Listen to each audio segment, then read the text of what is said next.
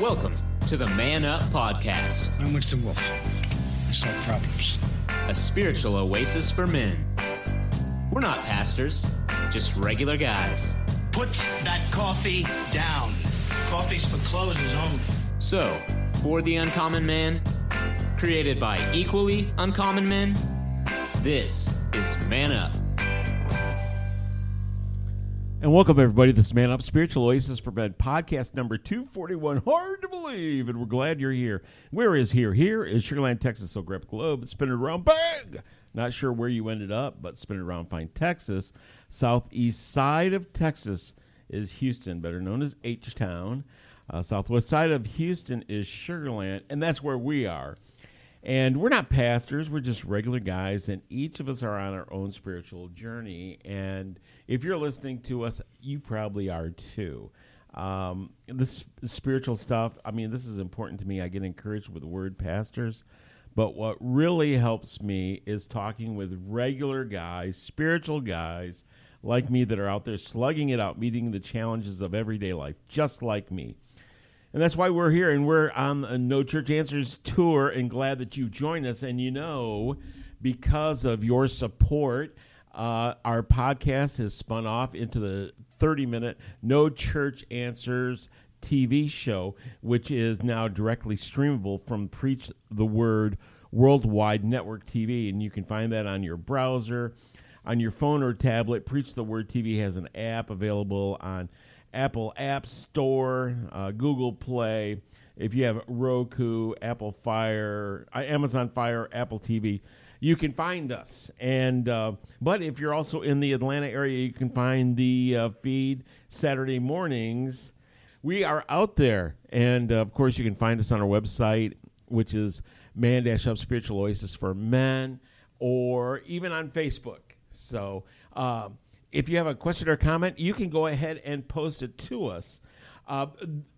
This is an awesome group that we have here. And I'm going to go ahead and introduce him at this time. He is a former world-class policy writer, a current professional gambler. He's actually the show producer, Mr. Steve Titch. Hey, Steve. Yo. Steve. And a world-class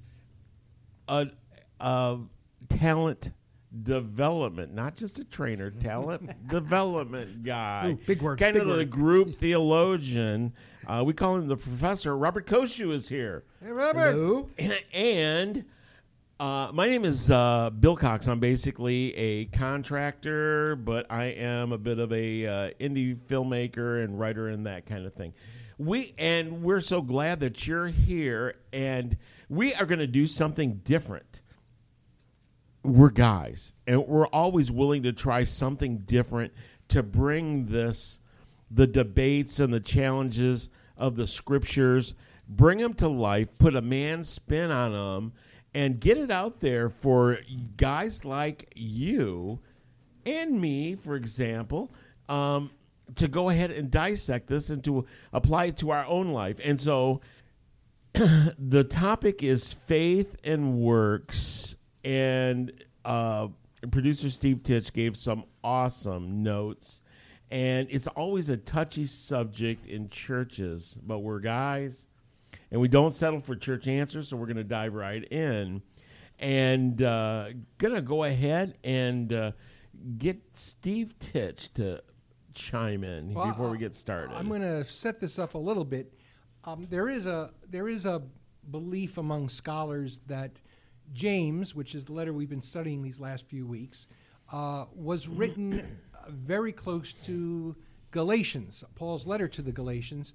That would make them two of the earliest writings of the New Testament. They would date from, let's say, between 45 and 50 A.D. So we're gonna take that ball and run with it, and assume that not only were they written around the same time, James's letter may have been written as an answer, an add-on, a rebuttal, a clarification, we could call it, to Paul's letter of the Galatians. Now, Paul's letter of the Galatians talks a lot about justification through faith alone, which is, of course, a very strong point of the Protestant church, certainly the Baptist church. You cannot earn your way into salvation.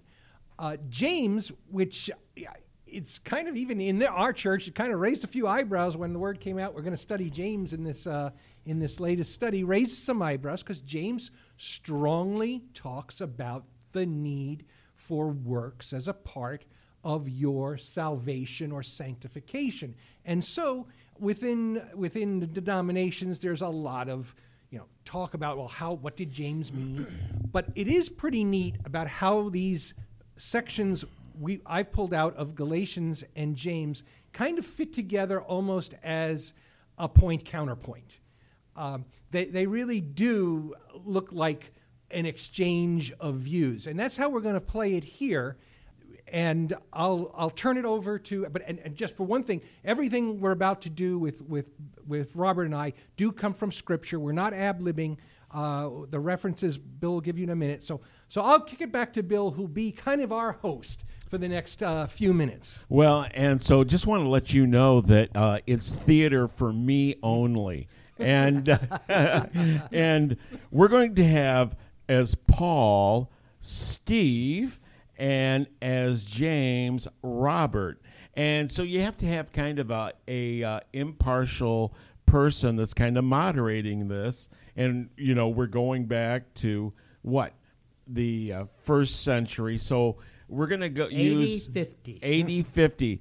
Bill, the humble pig farmer, will be the moderator.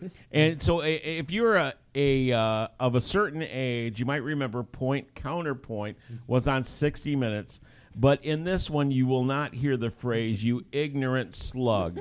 So anyway, and with that spirit, it's time for Point Counterpoint, Faith versus Works.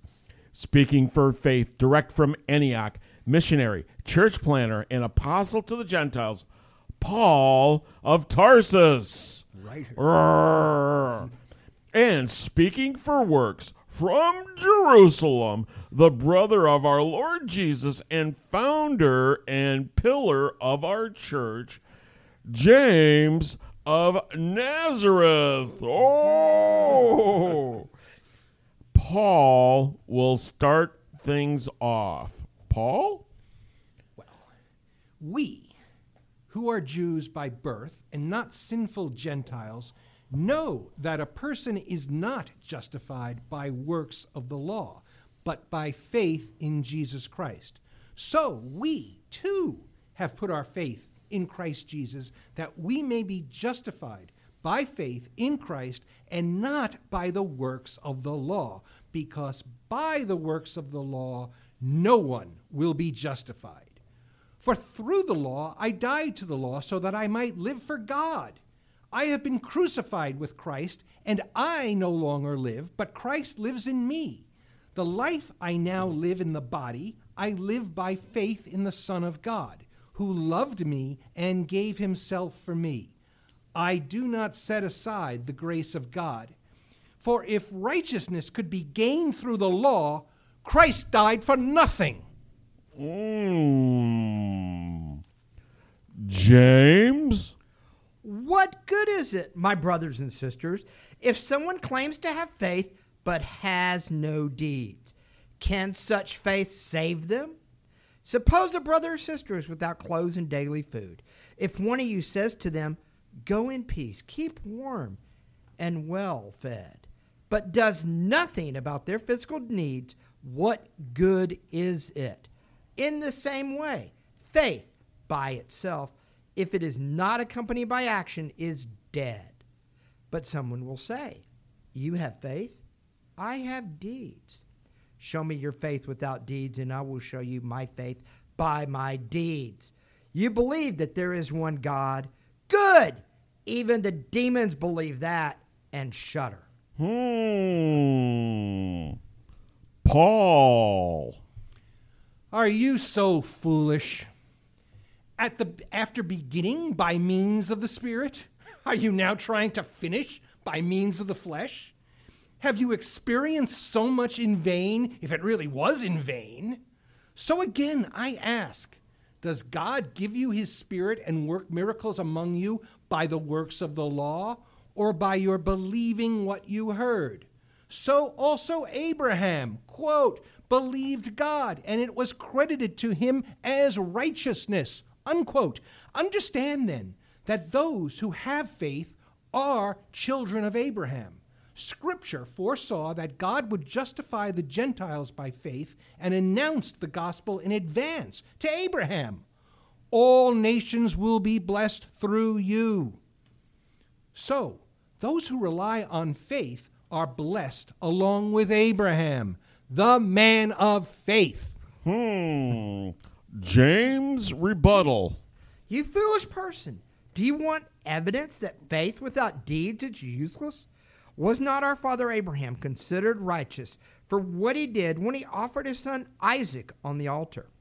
You see that his faith and his actions were working together, and his faith was made complete by what he did. And the scripture was fulfilled that says, Abraham believed God, and it was credited to him as righteousness. And he was called God's friend.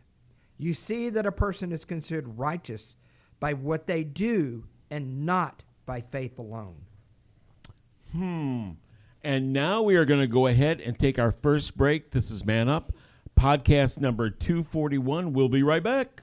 Hey, pastors and church leaders. Are you looking to create an exciting program that will attract, engage, and inspire men in your congregation? Book a live Man Up Spiritual Oasis podcast for your next men's ministry event. Called authentic, gritty, and unexpectedly funny, Man Up has been delighting podcast listeners since 2017. We're not pastors, just regular guys willing to talk about scripture and how we can apply it to our personal faith journeys. Man Up is a refreshing alternative to predictable motivational speakers, offering your audience a chance to connect with everyday Christian men who don't settle for routine Sunday school answers. Interested in learning more? Visit man-upspiritualoasis.com or contact Bill Cox at liveshow@manupmedia.org. And now, back to the fellows of Man Up. And welcome back, everybody. This is Man Up, Spiritual Oasis for Men, podcast number 241. I hope you enjoyed that little bit of theater. Steve as Paul first read Galatians 2:15 and 16, as well as 19 and 21. And then Robert as James rebuttal. He'd read James 2:14 through 18, to which Steve as Paul quoted Galatians 3:3 through 9. And then, of course, how could we forget Robert delivering James' rebuttal, 19 through 26. So, I just wanted to go ahead and talk a little bit about faith versus works. And I just want, and I get it. I get it that it's a big discussion in churches. It's kind of above my level because I live my faith kind of more on the personal level. But I want to just talk to you real quick. Think about faith and deeds as this. In order to get into heaven, say you had to be a wrestler, okay? So your life, you train for a wrestler, you sweat, you work hard. But you know, you never actually get in a match, and you die, and you go to heaven, and you sit with the other wrestlers. Were you ever really a wrestler when you never had the agony of defeat, the thrill of victory? You practiced, but you were never on the team. That, me personally, I feel about faith. If you have true faith, you want to be on the team. You're not doing it for the varsity jacket. You want to be one of them.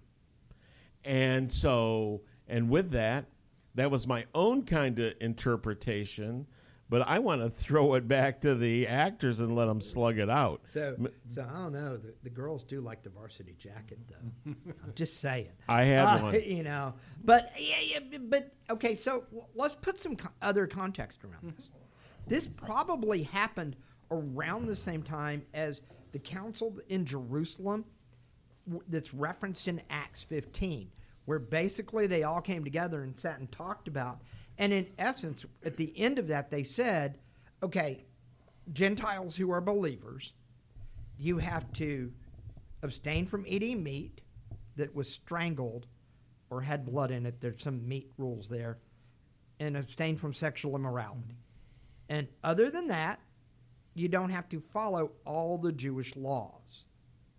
And so just to kind of put some context in it, because there was until that point, anyone who became a Christian had to also become a Jew, which meant circumcision, which you just do the picture on that if you're 50-something. Just saying. But you had to follow all the temple sacrifice laws and the feast and all of that.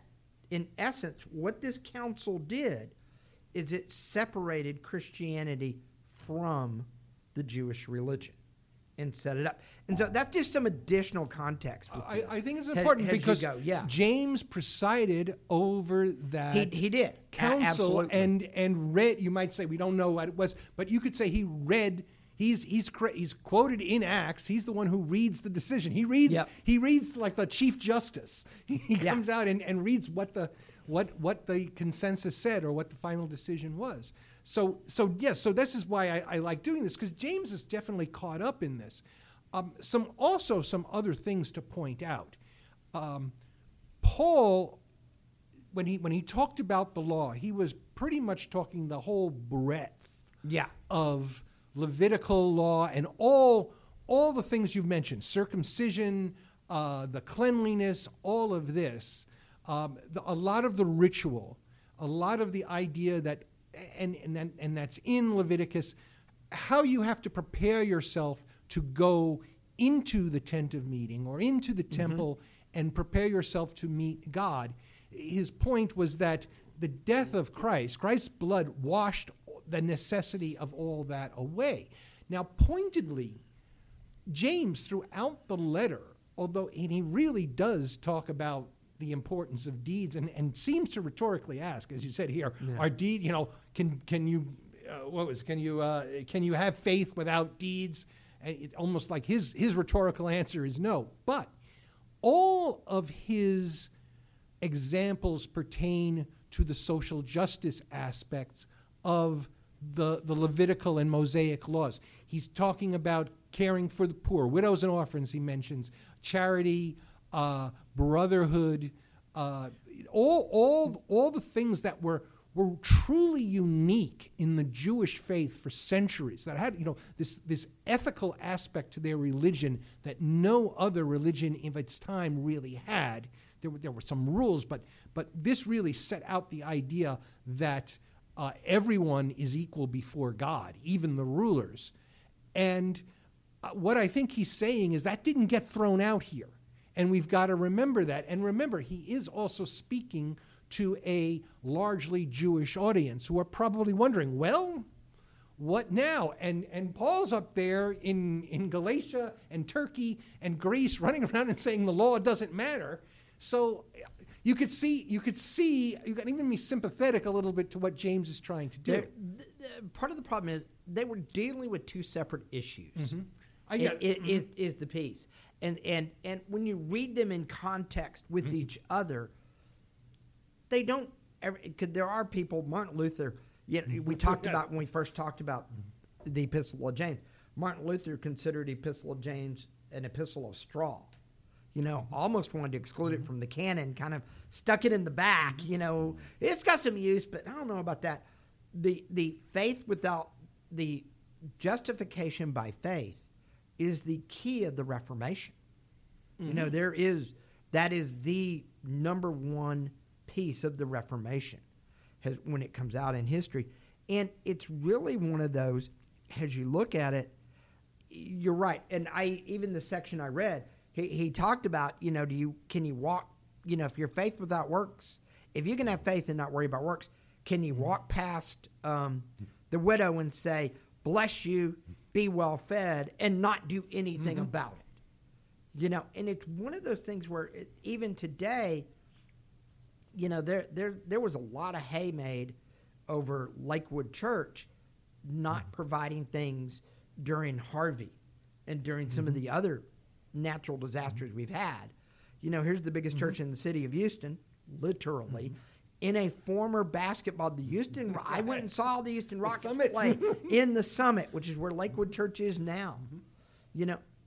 And they really didn't, they didn't open their doors up for a warming shelter during the winter freeze last year. They didn't do any of that. Why?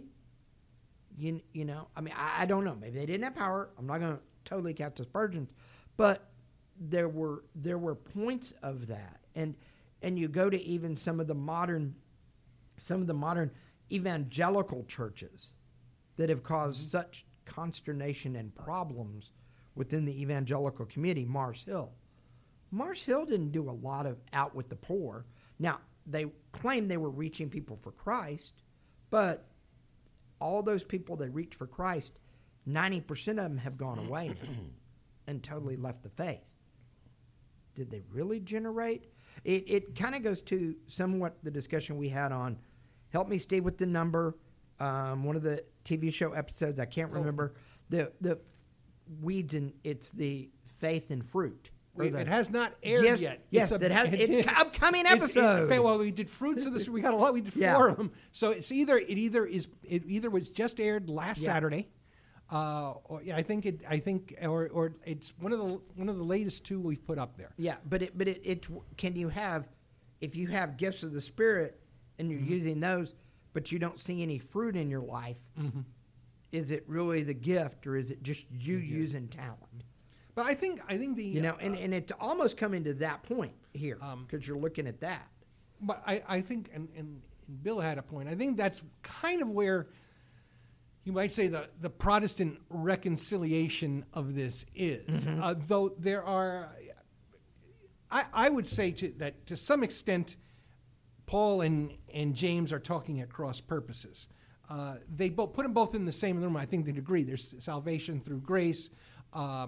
There's this degree of works, and Paul, of course, writes about the importance of works. I mean, he took up, dare I say, in stereotypical way, he took up collections. He thanks the church in Jerusalem. Yes, he thanks the church. He thanks in one of his letters, was it the Ephesians? Corinthians. The Corinthians. For who were having so much trouble, but nonetheless did answer a call there. And these guys were having problems with the rules. What do we do? But they were the first ones to. Well, they were certainly generous when the call came. So Paul did not say, and Paul directly, rhetorically asked, does that mean I don't follow the law anymore? And he said, absolutely not. And certainly Jesus maintained that he came to fulfill the law, which is, again, one of these things we debate in church for a long time, for over and over. But to get back to what it is, there's this process, I think it's reconciled through the idea of sanctification. Salvation comes the moment you accept you accept the freely given gift of salvation. That we see that with the thief on the cross. He had this in kind of an inarticulate way. Even he was just a thief, and he's promised a place in paradise. And that thief did not have time to go out and get sanctified through good works. Yeah. But this process of sanctification, it's kind of, salvation isn't Christ plus. There's no Jesus plus to that. It's freely given. But after you've appropriated this gift, it's kind of, well, what now? What does my Lord expect from me? And you do. We talk about turning your life over to the Holy Spirit. And if you've done so, the Holy Spirit's going to guide you toward at least some of these more, I'm going to say, social concerns. You're not going to be guided back to, to the idea of cleansing and all of that, but the idea that we see so much about basically loving your neighbor. And we talk about so much. Whatever fruits you bear will be aimed in some way toward love of neighbor, one way or another. And that's what I think where James is going from. Now, James is harsh. That's a discussion. But that's he tends James. to be harsh, and he tends to be, and maybe he's mad at his church because he's very passionate, very strong, and sometimes judgmental. And plus, as we've talked about, he's kind of writes almost in aphorisms. Yeah. But like you said, we go part back. of it is, I always go back to anytime I read that with James, and I'm trying to read it versus Paul, I'm always going back to, in my head, James was not stupid. Don't read me wrong, but it's an education level difference. No, yeah. You know, it's like if you go talk to an engineer and have them describe a car to you, the engineer is going to describe it much differently than a mechanic, because the mechanic understands how it works because he's got his hands all greasy and he's in there with the engine. The engineer just drew it up and put it all together. They're telling you the same thing. They're just telling it to you in different ways. And I think James comes across that way because James wasn't stupid, but he wasn't he wasn't part of the educated he's class. Kind of, well, you might say he had, in a way, street smarts. I mean, his trump card was, hey, I was his brother. I grew up with. We gave each other noogies. Well, and but he literally did live with Jesus, and was not always a direct apostle, but certainly had direct experience with Jesus himself. Paul had a road to Damascus experience, but that was James' trump card. Jesus showed up after the resurrection to James and said, "Hey, bro." Yes, all of Paul was certainly learned and qualified, but everything he learned about Jesus, what he said, was secondhand. It came, the apostles told him about it. James at least was there for some of it, and so you have to give him. I'm sorry, Mr. Luther, you can't just throw him to the back of the Bible. I think the things also about James, though, is this. You got to imagine that this has already been several years since Jesus had passed, and he's probably getting older, too. And he's probably getting into his legacy, James's. And so he's writing it down essentially like a human resources book, as if you were this is what you had to do this is roughly to fulfill, years after to fulfill the duties as he saw it. And, and typically, and most of you guys out there have been on the job for the first time. And some of the stuff that's written makes perfect sense. Other stuff you think, well, how does that apply? And I think it applied in certain instances to James, and then it's also what he saw and he thought was beneficial. So in a way, he was shaping the faith as well as recording what it would take, what kind of dedication it would take. And we're going to go ahead and take our second break. This is Man Up, podcast number 241. We'll be right back. This is Bill Cox, director of Man Up Spiritual Oasis for Men. We're not pastors, just regular guys. Thanking you, our listeners, for making us one of the fastest growing podcasts in the Christian space. We are proud to announce that the regular guys have earned a video slot on Preach the Word TV network, a Christian video streaming application with more than 50 million downloads worldwide. To finance our video production, we have launched a GoFundMe page to raise funds for our studio space and production team. Our program will be available on Roku, Amazon Fire, and Apple TV. It will also air locally in Atlanta on Saturday mornings on WYGA channel 16.5. To make a tax-deductible contribution and learn more details, please look us up on GoFundMe.com under Man Up Spiritual Oasis for Men, or donate directly through PayPal at donate@manupsph.com. manupmedia.org. Thank you so much for your support. And now back to the fellas of Man Up. And welcome back, everybody. Man Up, podcast number 241. And we are talking about faith versus works. And had a very awesome little bit of theater, and too bad we didn't have the judge here to actually render a verdict.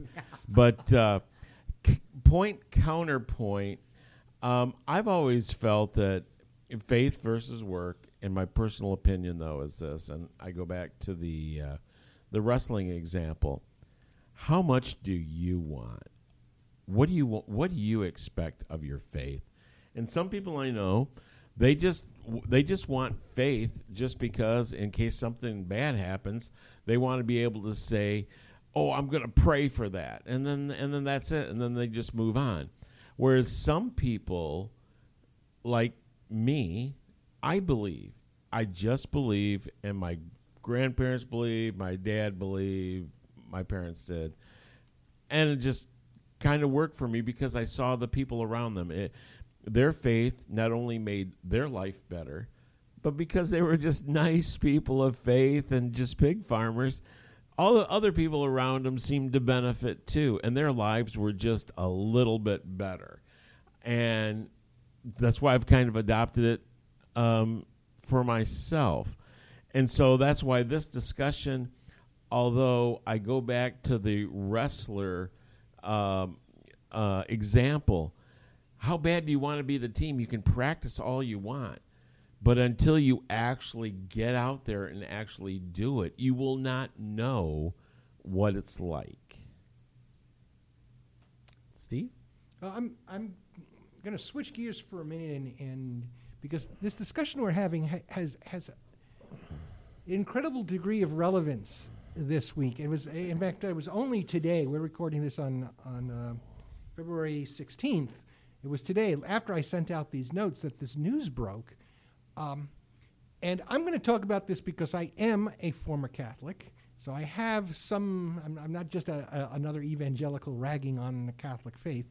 I grew up as a Catholic. And if you haven't seen the news, it came out that there was a priest, in Arizona, who apparently did not say the proper words in thousands of baptisms. And it was really one word. He instead of I baptize you in the name of the Father, Son, and Holy Spirit, it was we baptize you. And under the rule is that invalidates the baptism. Now I'm going to speak to any Catholics we listen to out there, because I know, and I'm going to take it for granted that you take your faith very seriously, and you take and this is very concerning because and I checked this out. This is on the Diocese of Phoenix website. This is not necessarily what they're reporting, that if your baptism is invalidated, this is under Catholic law, any subsequent sacrament you have is also invalidated. That is your confirmation, and get ready, your marriage. And you actually, they have the free FAQs on the site, and is my marriage invalid? Is my marriage legitimate? And it does not say no but or yes but. It simply says, please contact your local parish. That's a serious thing. But I'm going to take it back to this, what we read during our little skit, which is directly is Galatians 2:21. If righteousness can be gained through the law, Christ died for nothing. If you are being told that your salvation is denied because you were not baptized or your baptism was invalid, please go to your Monsignor, your pastor, your Catholic pastor, bring him this and ask him what his interpretation is. Because this is kind of the very thing Paul was arguing about. The idea that human beings could influence what God could do. That by some incantation, God's automatically required to do this, or vice versa. If you don't do it right, God's hands are suddenly tied. That is, I'm simply going to say that's simply bad theology. That's a human hubris. It's not. It's he says it's hubris, and I'm saying, and I'm not, and you know, And around the world, around the country, they're laughing at this, and I'm not going to laugh at this because I know there are truly Christian Catholics who believe this. Nonetheless, your salvation is freely given. The baptism is an important ritual. It's part of your faith. No question about that. If you feel it's been invalidated, go do it again. But the gates of heaven have not been shut against you because one pastor made a mistake. You used one wrong word. One wrong word. Wrong word. know, And so I did I'm not sorry. hear That is. I saw the story. That is, and I'm not speaking for Steve Twitch. I'm speaking for what is biblical truth. And again, don't take it, go take a look at Galatians. Go through that verse which sums it up. If the grace of God should be gained through the law, then why did Christ die? And I know that Catholics, as much as evangelicals, accept the atonement of Christ. So there we are. But this is I made a little diversion there because this is exactly what Paul is addressing. It went back to Martin Luther. Martin Luther didn't like James because James was being used, the letter of James was being used to justify some of the abuses, especially the idea of indulgences, that you could buy your way into salvation. Oh, you haven't done enough good works or you did something bad, well, throw some bucks the church's way. And Martin Luther was enraged by that. And so that's why he went back to the Bible and pointed out that really it's by faith alone. I'll leave it at that, but and I hope, again, I'm not trying to attack anybody. I'm just trying to say this is clearly what's biblical. You make a good point. Because the point to me that James is trying to make in James, and I'm going to take James's side here again, but the point he's trying to get to is the point where a huge segment of Baptist churches were in the 1950s, where basically everybody showed up, went to church, and then did whatever they wanted to Monday through Saturday. And then Sunday morning got back to church, took care of whatever. I don't think that was only a Baptist No, thing. it wasn't, but I'm in the South Baptist. They were treating people at work badly. The men were chasing the women's secretaries around the madmen. Yes. And it was all good because I showed up at church on Sunday. And I think James is basing his whole argument on that. That, you know what? It's not just about having salvation. And John Moore, our former youth pastor here, he used to say it's not just about getting your fire insurance. That there's more to it than that. It's the back end that really matters, and what you do with that faith on a daily basis. How do you do your job? Do you do a good job at work? Do you, when you screw up, are you looking for somebody to blame, or that was me, I messed up? Are you giving credit if an underling does something? Do you go to your boss and say, "Look what I did"? Oh, I know plenty of people that's happened to. Or do you give your underling credit and try to promote him up? It's almost like there's two different classes of people they're talking to here. They are. James is talking to people that have stuff. Don't be so proud. And Paul is talking to people that are absolutely humble and have nothing. And if you have nothing, you can at least have faith. And so, in a way, to me, it's kind of as if Paul is just talking to anybody that will listen and is downtrodden, whereas James is talking to people that know about it and are going to find their way into leadership and want to spread it. But they have something more. Well, they're really in terms of the Jewish faith, they're in the center of it. They're in Jerusalem. Right. His audience are People that go to the temple people every that, day. yes, and they're hearing this, and Temple's not they're tore not down till necessarily AD 70, being so it's still there. and again, there's a lot of tension going on. Maybe that's why the church in Jerusalem was having so much problems, because already most of the Jewish Christians were decamping for Antioch and points north. But it's interesting that this is what you find when you read the letters both of Paul and the other apostles. You think this stuff going on in your church is new? It isn't. It goes back to just about the beginning. And we talked last week about favoritism and prejudice. This week we're talking about, okay, what do I do? You know, am I free of the whole law, or do I just have to come to the service, or whatever we're calling our mass of remembrance, our service of remembrance, our prayers of remembrance, and I'm good? And so it's yeah, and I think you're right. It's exactly. It's to be. You got to know that two different audiences. Paul is talking to a church he planted, and is dealing with all of this. And really, and James, I think James is talking to Christians who grew up Jewish and are just wondering, what the heck do I do with all this tradition I've spent my entire life learning, and do I really just throw it all away? Do I have to show up at the temple every year for Passover, then go back again for the Temple of Feast, and then there's the Day of Atonement. How do I handle that? And Mama did something, so we got to go sacrifice a couple of doves.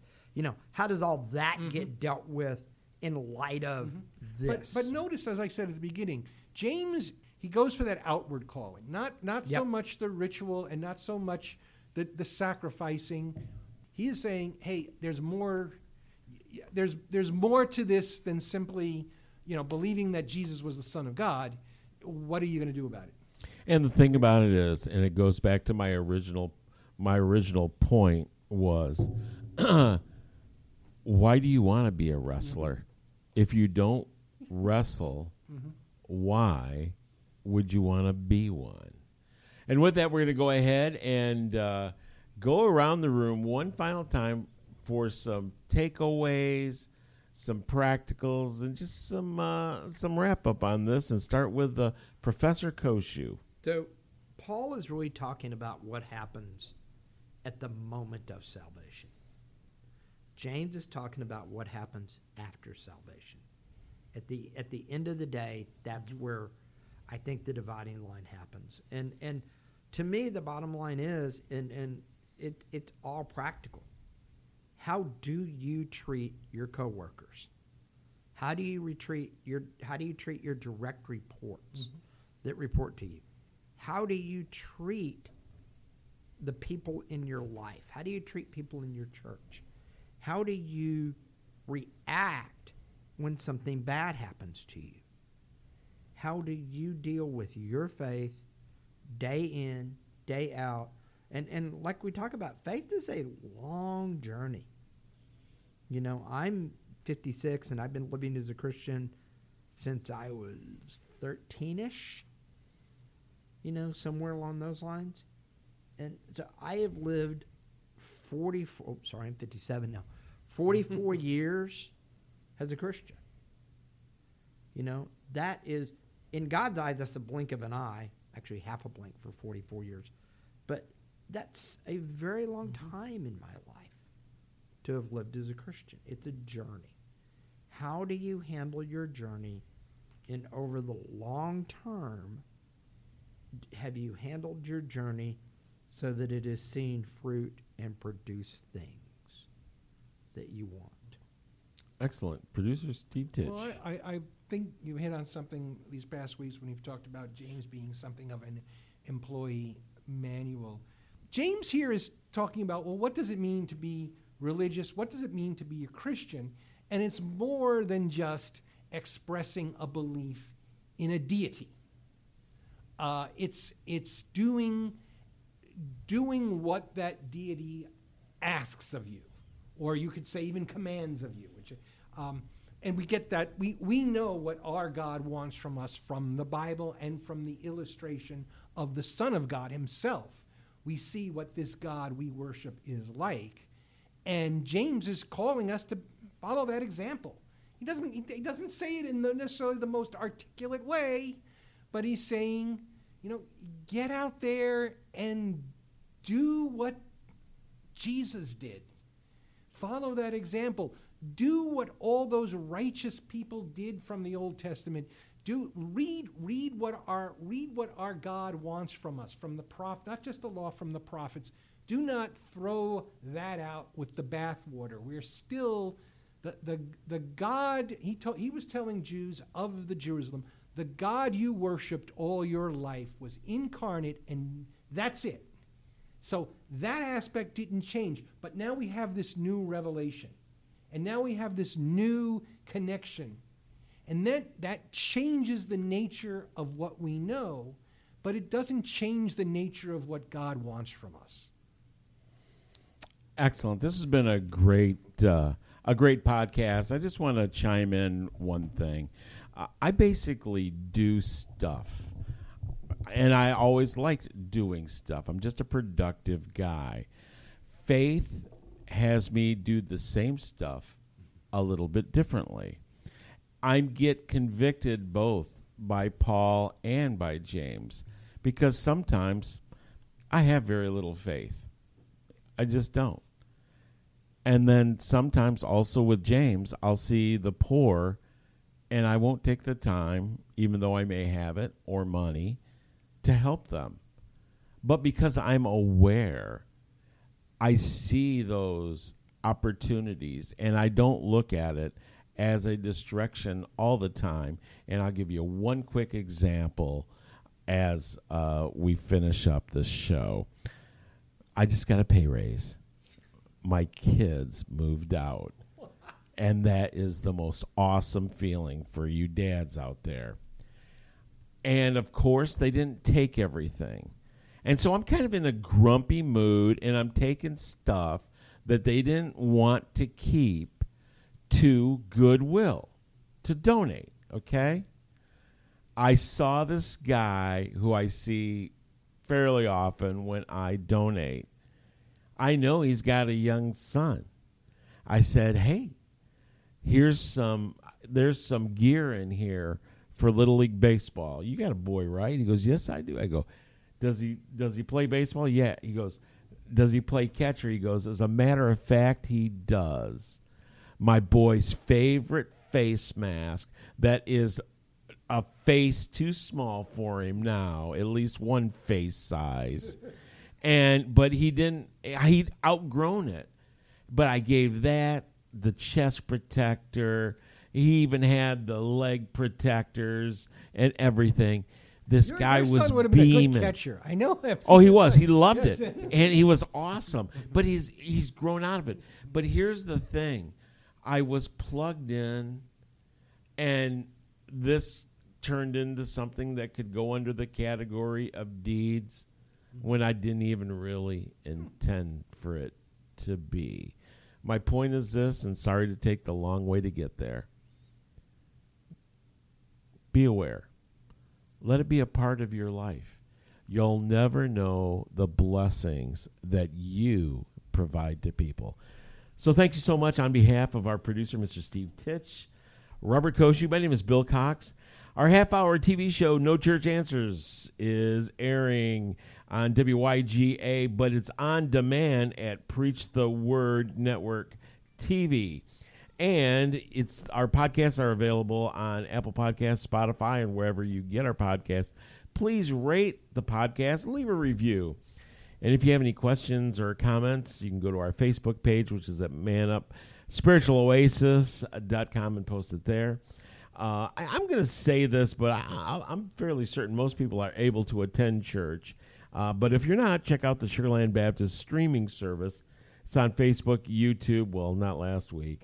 And also sugarlandbaptist.org. It starts Sunday at 9:45. And when you're ready, we encourage each and every one of you to join a local Bible-based church. Why local? So you'll go and participate.